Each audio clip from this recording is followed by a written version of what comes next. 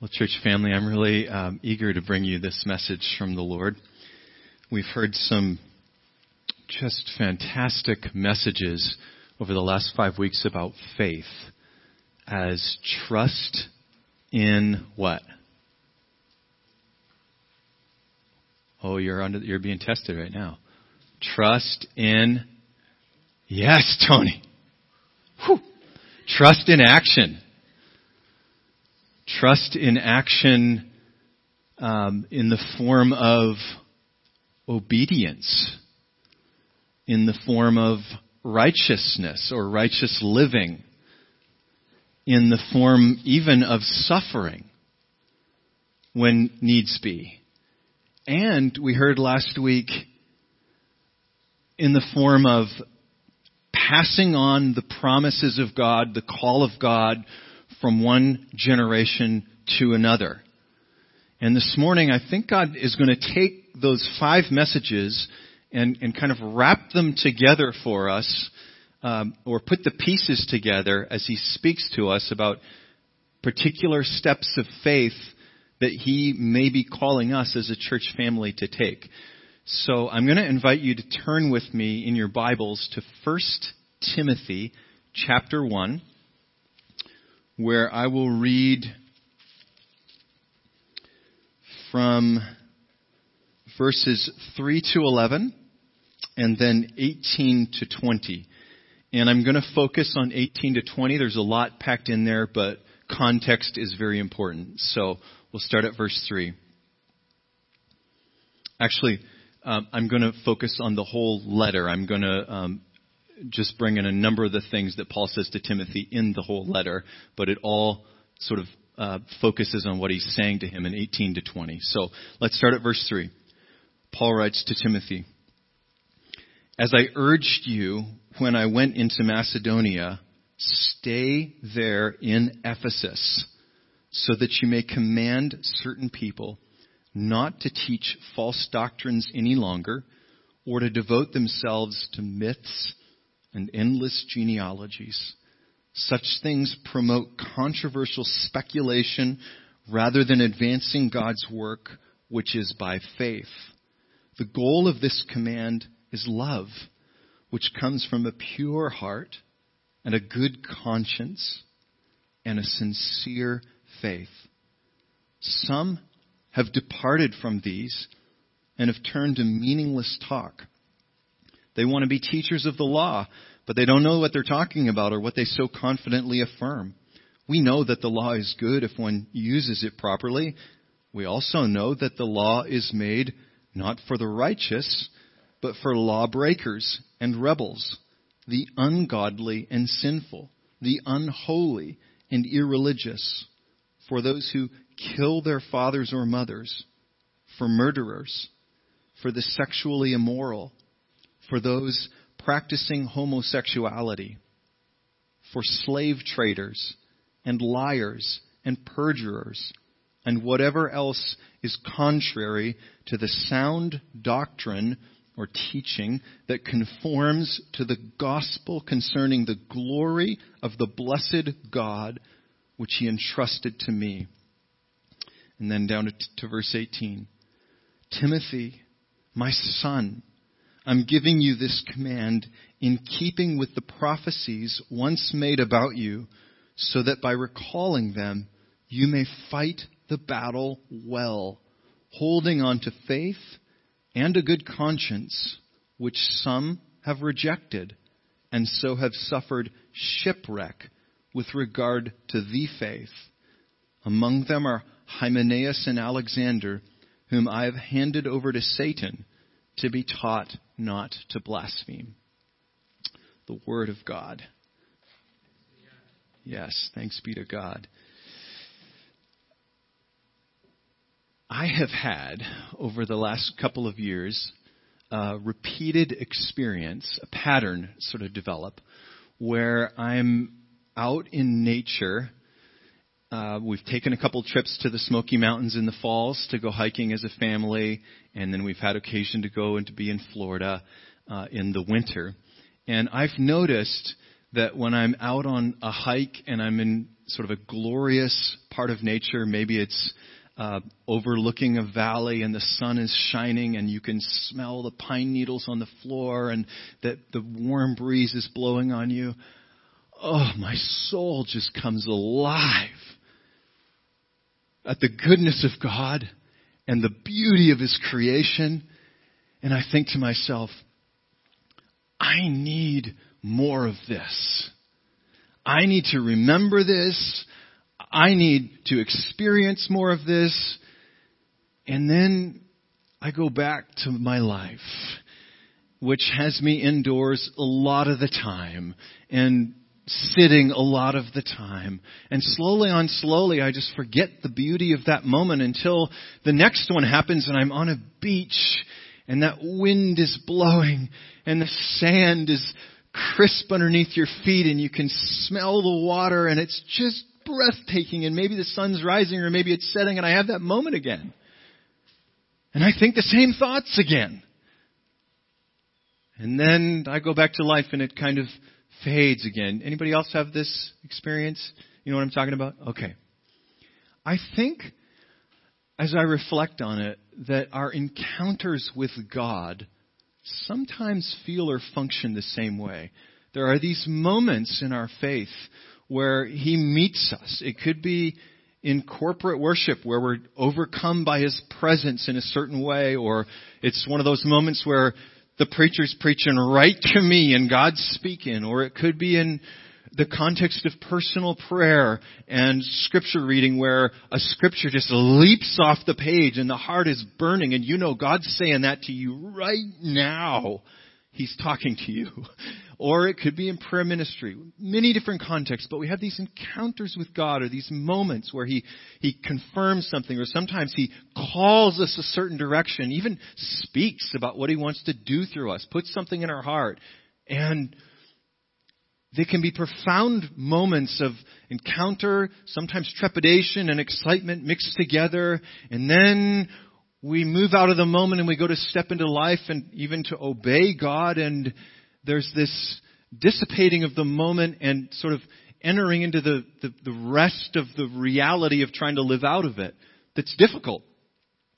And I think that's what a really good description of what Timothy's experiencing and what Paul's trying to coach Timothy about in this letter. Because if you skip ahead to chapter 4, verse 14, you'll read Paul saying to Timothy, Timothy, don't neglect the gift of God that was given you through a prophetic message by the body of elders with the laying on of hands. So picture it with me, if you will. They're gathered. The leaders of this young church in Ephesus are gathered. They're worshiping the Lord. They often talk, Paul talks about how they would pray and fast and worship. Chapter 13 in Acts, it's in that context the Holy Spirit says, set apart Paul and Barnabas. So there's a call given for the work I've called them to. So here they are in Ephesus. They're praying, they're worshiping together. And somebody gets a word, a message from the Lord. I'm calling Timothy. I'm calling him into leadership, calling him to the role of evangelist. Timothy's a young man. This is kind of overwhelming.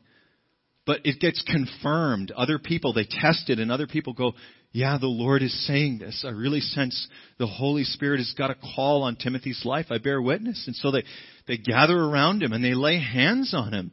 And it's a holy moment where this young man goes, God, really? You really want to use me for this? Okay, Lord. If it's you, and the Lord comes on him and he can sense the presence of the Lord, and they lay hands and they commission him, and then he steps into the work. And then Paul leaves. And the work. Oh, that work. It's hard. Listen to this. This is just from 1 Timothy. This is just some of the things Paul tells Timothy to deal with. He's got people teaching false doctrines in the church. that he's got to work against. That's deception at work in the church. He's got people who want to teach that aren't equipped to teach. So he's dealing with pride in the church. He's got people devoting themselves to myths and genealogies. He's got distraction in the church. He's got people who have abandoned the faith altogether. So they've come to faith, they profess Jesus, now they're leaving. Some of them are young women who got put on the widow's list too early, and then he says they get idle and they just wander away from the faith and they pierce themselves with griefs. He's got people, chapter 4 verse 1 says, people are following demons who are at work through human beings, whom Paul describes as hypocritical liars with seared consciences. So he's got deception with poor discernment producing division. I already mentioned the young widows who are growing idle and turning away, so that's distraction and more apostasy. Then Paul talks about tension between slaves and masters who've come to faith in Christ. More division. Lack of love. He's got rich people who've got arrogant attitudes and need to be taught, don't put your hope in your wealth. It's transitory. Your hope is in Christ. And he says that some of those have wandered away from the faith.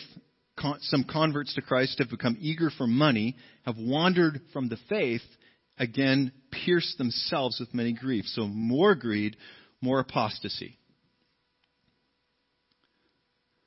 You want to go serve this church? Now, on top of all this, he's got stomach troubles and he's got frequent illnesses. So you might say he's got a weaker constitution. It's just what he's living with. He's got people looking down on him because he's young. Paul has to tell him, don't let people look down on you because you're young. So he's experiencing a measure of disrespect and dishonor as he tries to serve the Lord and speak his purposes. And then he's got a timid personality. So here's a young man with a weak constitution who's not a bull in a china shop. He's not your sort of strong leader who sees something wrong and has got that, prophetic bent that I'm going to talk about it. I'm going to name it. I'm going to call it out. Timothy's not that kind of person. He's timid. He's shy. And Paul has to say to him in his next letter, we've not been given a spirit of timidity, but one of power and love and sound mind. So put all this together. You've got a church full of problems, and you've got a weak, young man, timid, facing those problems. And what does Paul say to him in that context? He says, have a glass of wine, Timothy. No, I'm just joking. If you know the letter, he does actually say have a glass of wine, but it's for his stomach. It's not for his soul. He's not telling him to medicate himself. What he doesn't say is really noticing to me. If I was Timothy, what I would have really liked Paul to say is, oh, Dave, you've got a really tough situation on your hands. This is hard. My thoughts are with you. That empathy and the compassion, I'm sure it's there, but he doesn't say that. This is what he says to him. He says, Timothy, my son, I'm giving you this command. Now, stop right there. What command is it? Because the letter's full of commands. He's got a lot of them. I think the command is the very first one. Stay there in Ephesus. And command certain people and do this and do that and do this. All the other commands are subordinate to. Stay at your post, Timothy. Stay where God has called you. Stay with it. Don't give up, Timothy. But that's not it. He says, I'm giving you this command. And then he says, in keeping with the prophecies once made about you, so that, and if you listened when I read it, your Bible probably says, so that by recalling them, you may fight the good fight. But in the original language, there's no word recalling.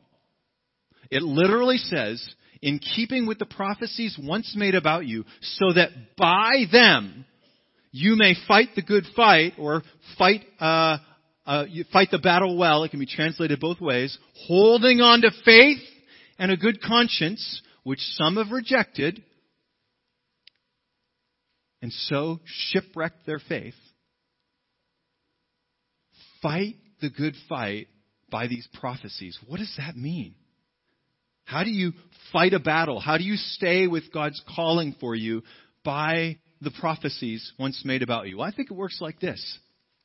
God gives this call to Timothy. He says, we don't know exactly what the call is, so I'm surmising based on what we see. We know he's called to be an evangelist because in book 2, Paul says, discharge the duties of your ministry, do the work of an evangelist. But we also know he's called to be a leader in the church because Paul's telling him to lead.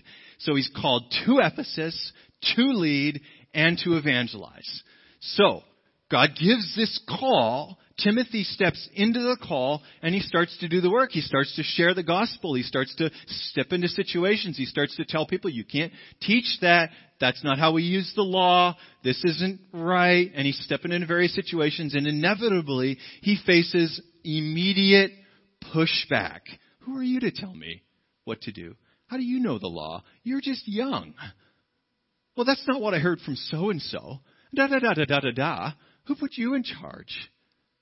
And immediately there is this resistance, not just to Timothy,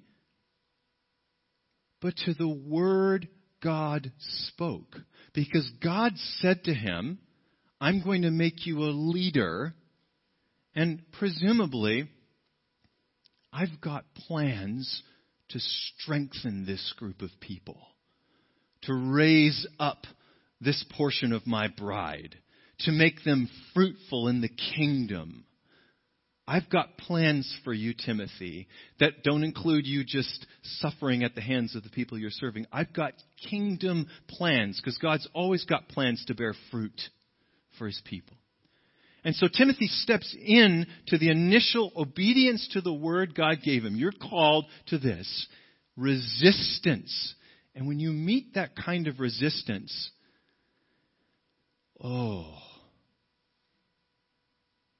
some of it hits you personally. Some of it hits your heart and your mind, and you start to get a blanket of discouragement can wrap itself around you. There can be a physical heaviness that starts to sit on you. And you start to wonder, is this word really true? Is this word really from the Lord? Did God really say? Now, you don't set out to doubt the Lord, but circumstances, hardship, pushback, resistance, they function to come against the word that God has spoken. So much so that you get to the point where you want to give up. You want to quit your post. You want to step back. The battle is so wearying. Imagine, I have empathy for Timothy, and I imagine anybody in his shoes would want to say, you know what? Life was way easier before I stepped into this position. I didn't ask for this conflict. Every person I know who gets into ministry says, I'm in ministry because I love the Lord and I love people and I want to see people know the Lord and grow up in His love. I didn't sign up for conflict. Nobody did. And the conflict wearies. Whether, I'm not talking just about full-time ministry, ordained ministry, I'm talking about using your gifts. Everybody. Okay? And so Timothy has got to be reaching this point where it's like, God, this is so hard. Do I really have to? And Paul says to Timothy, this is a battle. You are in a battle. You are being resisted. Satan is resisting you. It is for real. He does not want the kingdom of God to advance. He does not want God's purposes to go forward in Ephesus. Remember, Ephesus was the place where greatest revival was had. Everyone heard the word of God in Ephesus. Paul taught there for 2.5 years. Such great miracles were done that even handkerchiefs taken from Paul to people brought healing. Massive move of God. And the devil always resists. And so now you've got all these young converts that are new to the faith. All of them that need to grow up. And Acts also shows us they needed to grow up, because remember that the 7 sons of Sceva that tried to deliver a guy in the name of Jesus, but they didn't know Jesus and they got beat up? That's Ephesus. What happened after that? The fear of the Lord fell on the church. And the church went and took their scrolls from sorcery and they went and burned millions of dollars worth of scrolls. And then the fear of the God fell on the whole land. See, so you got a church that's mixed up with the culture still, and Timothy's called to raise that church to maturity, and the devil's resisting it, and Paul's saying, yup, it's a battle. And the way you fight that battle, Timothy, is by recalling what God said. The prophecies that He spoke. He said, He's calling you to be an evangelist. He's calling you to lead. And you don't just recall them in this sense. Oh yeah, I remember God said that. I remember He did. Yep. You recall them in such a way as to join your faith to them. The way that you fight a battle through a word that God's spoken or given is by saying, God, you said you will do this. I cannot do it. I cannot make it happen, but I believe you will do it, and I will not quit. In accordance with what you said, God, I offer myself to you to serve you. I am your servant. And I, believing you will do this, will continue to serve you. Okay. So what I want us to see here is a fundamental thing, is that prophecy is not prediction of the future.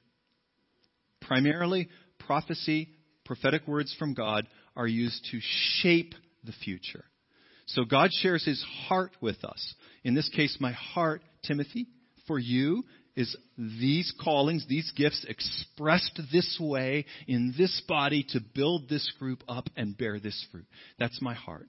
But in order for God's heart to come to pass, Timothy, the human instrument, needs to keep giving himself to God in faith.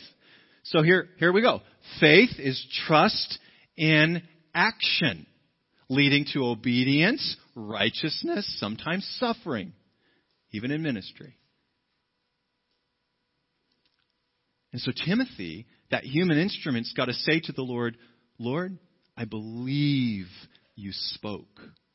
I believe you made your will, your purpose clear, and I'm going to keep offering myself to you. And as I offer myself to you in the acts of leadership, faithful discipleship conversations, faithful church discipline, faithful intercessory prayer for this congregation, faithful going after the lost, as I offer myself to you, you, Lord, use my human obedience to bring about the thing that you prophesied.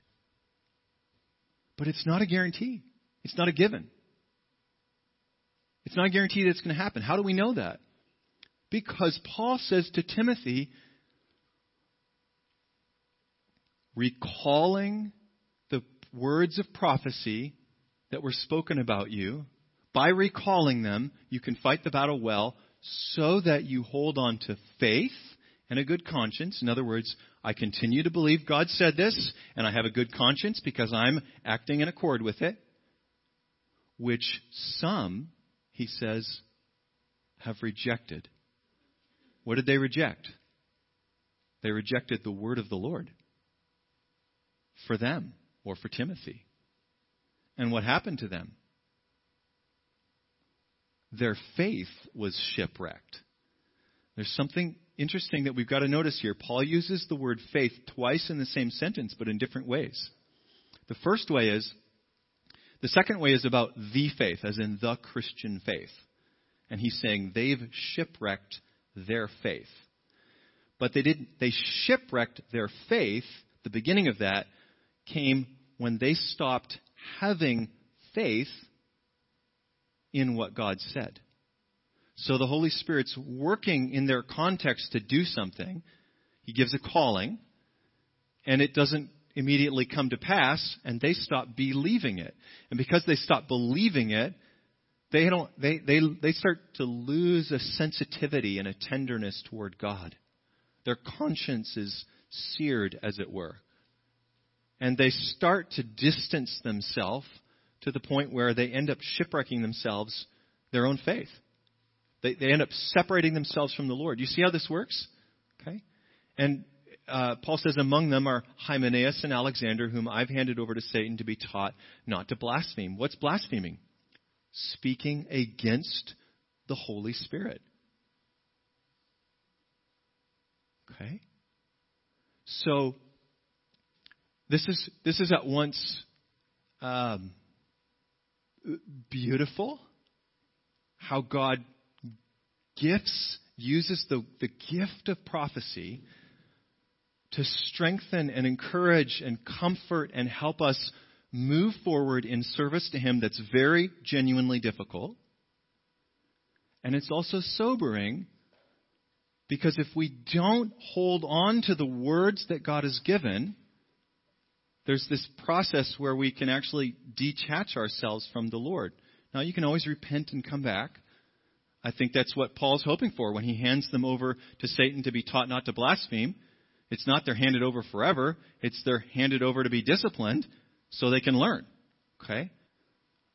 But the point is, there's a need to remember and stir up and walk in faith according to what God has said.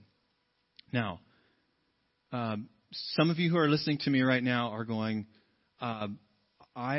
this is hitting home because I've had words spoken to me and the Lord's connecting for you right away. And you know personally how to apply this. Others of you, maybe it's not landing in a personal way.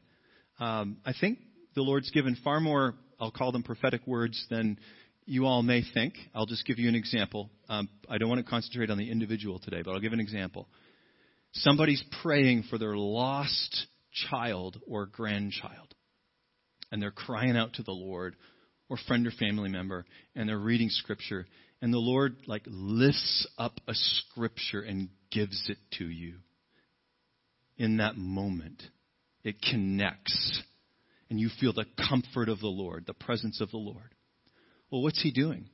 He's speaking to you about the one you're praying for and making a promise so that you will persevere in prayer and sharing when you have the opportunity, because He wants to comfort and strengthen your heart, but He also wants to keep working through your prayers. Okay? That's a word of prophecy. It's a word from the Lord, speaking through His word. And the Lord does that a lot when we come before Him with open hearts, listening for how He speaks through His word. Okay, so individually, I trust the Lord will help to apply it. But I think I want to make one brief.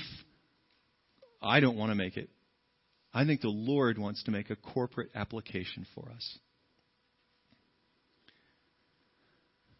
God has given us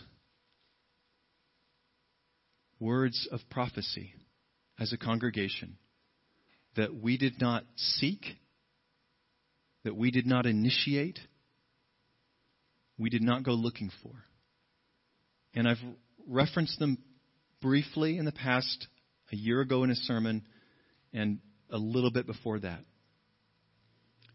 But I'm going to briefly recap them now, because I sense the Lord is saying it's time for you as a community to cherish these words and wage a battle by them.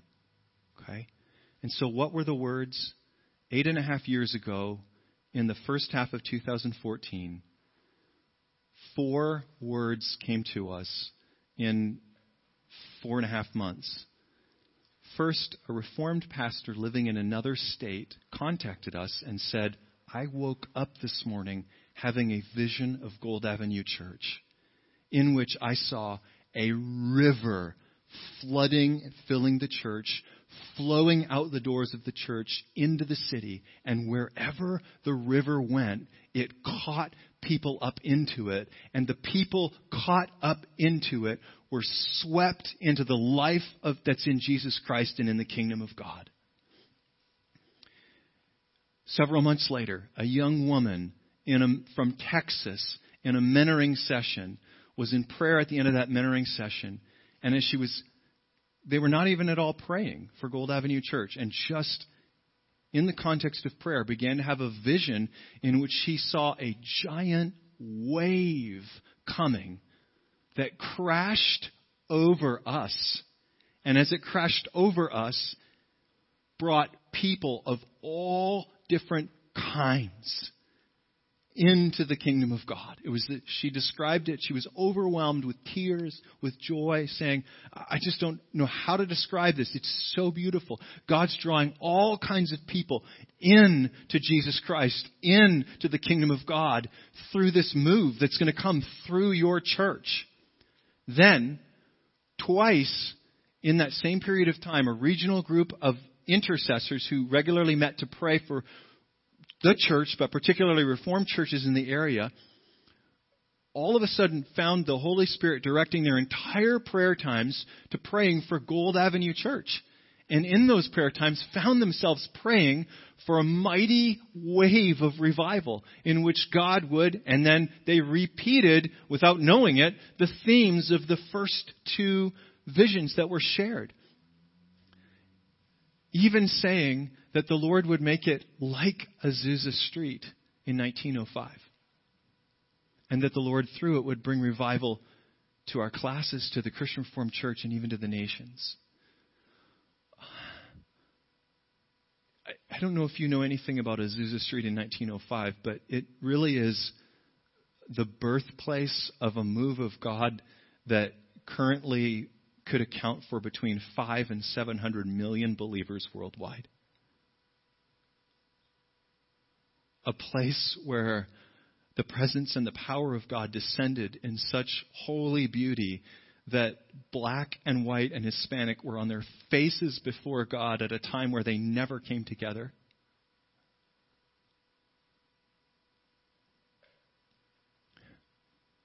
Where the presence of God was so palpable that people who would come within yards of the building would fall down in awe and trembling before the Lord, would be instantaneously saved, immediately aware of their sinfulness, radically changed and transformed, sometimes without a word being spoken. Such a mighty river of God came out of that place. It led to worldwide revivals, and you can read church history in all over the world. Wales, 1906. China, early 1900s. South Korea, Manchuria, Australia, New Zealand. R.A. Torrey, old Reformed theologian, traveled the world, led hundreds of thousands to Christ as part of this revival. So, what do you do when... Well, let me stop for a quick second. When that happened in 2014, we had never had anything like this happen before. None of us... I didn't have any experience with receiving words like this, but we had just been learning about testing them. And so we spent a half day together as elders at Pastor Gina's home, testing them, praying, and saying, Lord, is this you? And we sensed, yes, it is the Lord saying it. And I think when we said that, none of us thought 8.5 years later we'd be sitting in the same sanctuary with 80 people or so. You don't know when God gives a promise, when it's going to come to pass. When God told Noah, build an ark, it's going to rain. He didn't tell him when the rain was going to come. When God told Abram, I'm going to make you great and give you the nations, he didn't know he's going to have to wait 25 years for a son. And it takes incredible grace to stay with a word of the Lord when He gives it until you see it through.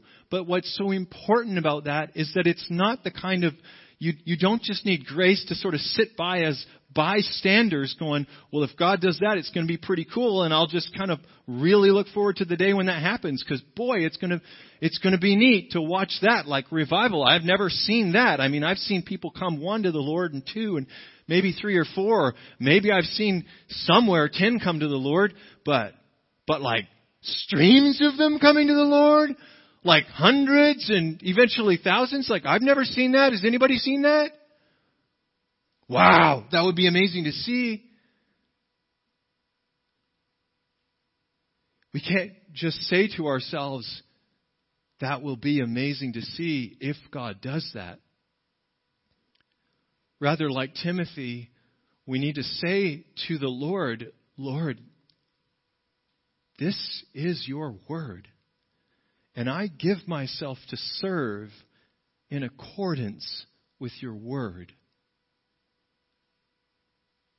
I give myself to what you want to do. And part of what I think the Lord wants to do this morning is He wants to invite each of us as individuals who are sitting here and those who are listening online later or now to receive this word for us.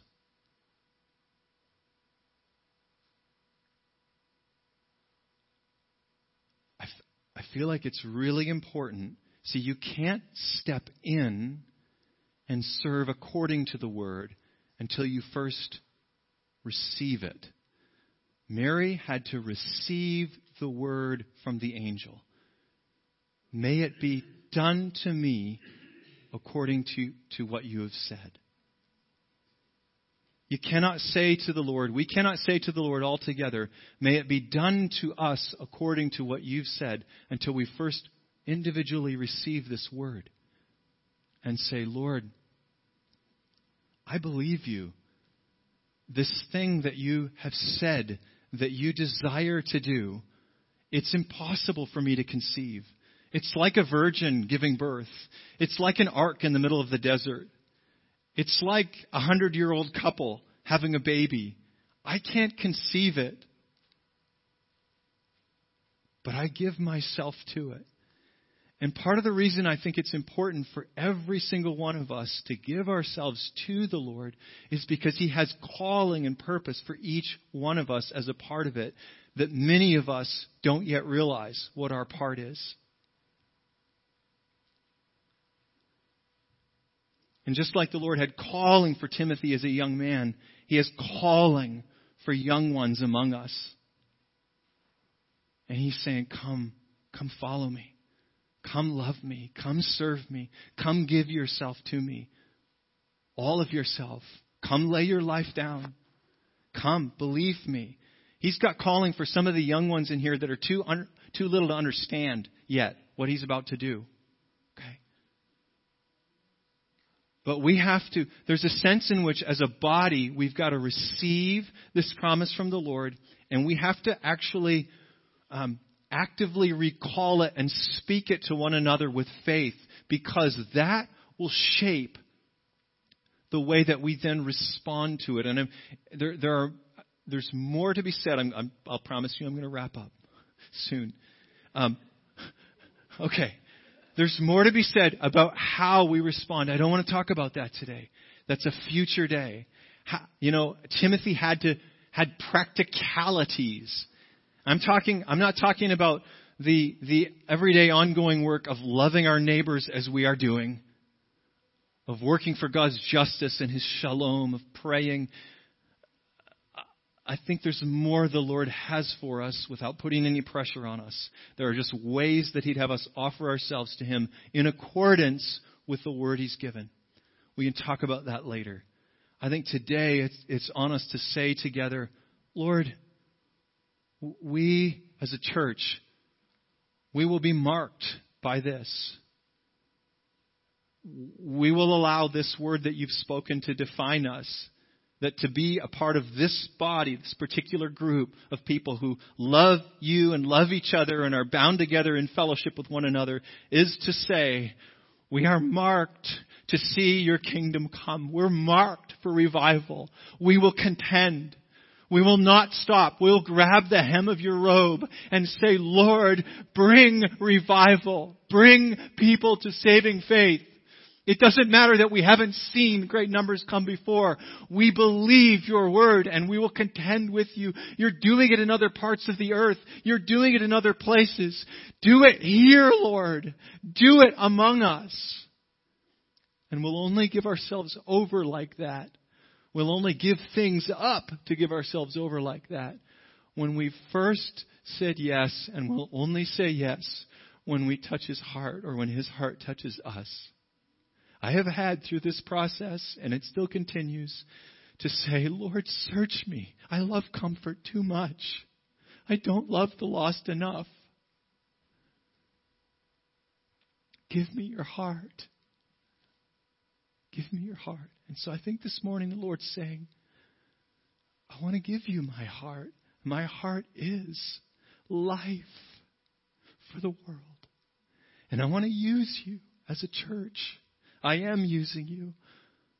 But I want to use you immeasurably more than you can ask or imagine. And so give yourselves to me. And so I want to end with a couple of minutes of silence and just invite, before we go to sing, invite each of us to respond to the Lord. There'll be more response, but just now to say to him, Lord, I might not know fully what it means, but I give myself to you, and I believe you. And may it be done to me and to us according to your word.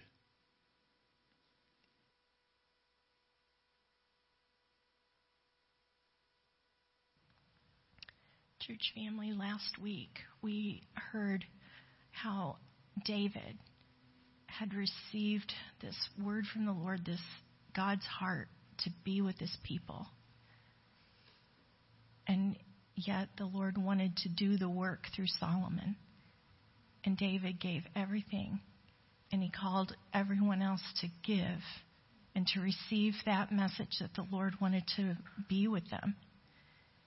And they were invited to respond.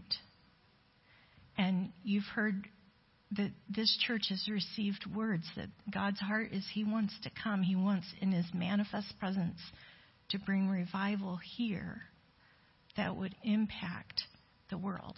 That somehow the Lord would do this.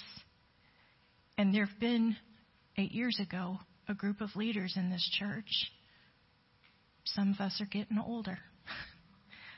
And I feel like today is a day that Pastor Dave is bringing a message to just invite all of us to say, would we receive this word? Would we say yes? We don't understand how it will look, but we say yes. We receive this as God's heart, that he wants to meet us and do something through this church that would bless this city, the denomination, and far beyond. And so if you're hearing that message and you're saying, yes, I believe that, and I'll give myself to this work as the Lord shows me how, I'm going to invite you to just stand up as a response of, I believe this is a word for Gold Avenue Church, and I take it to heart. God's spoken it to my heart today. Or again, afresh. So this is between you and the Lord, but as a sign of that, I'm just going to invite you to stand to your feet if you're able.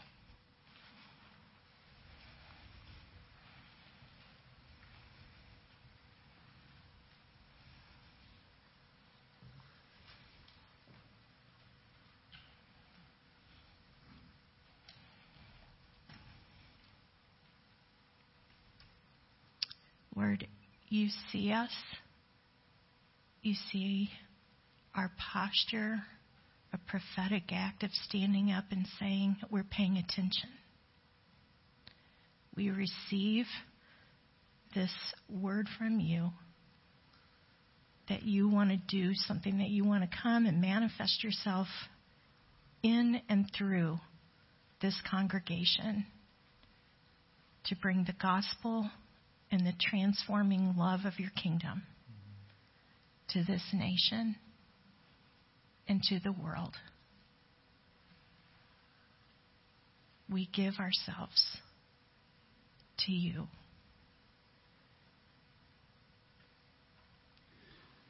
And we now pray, Lord, for your grace to be poured out to help us to keep giving ourselves.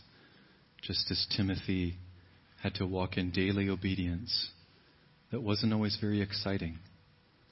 We pray, Lord, that you would empower us for the joy set before us.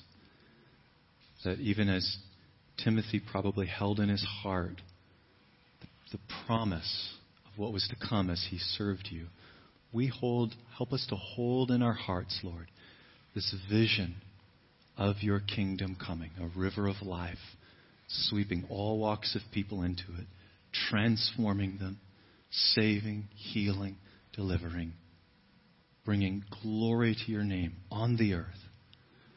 Help us, Lord, to hold that in our hearts and to speak it to one another. And Lord, we just want to tell you we take great comfort from knowing that you look on us in all our human frailty. And you crown that. You smile on us and you crown it with your glory. You choose to put your glory in vessels of clay. And so we welcome your glory and we say, come, come, Holy Spirit, build the church of Jesus Christ and extend the kingdom of God in and through this part of your body here at Gold Avenue Church. We love you, Lord. We pray this in your precious name. Amen.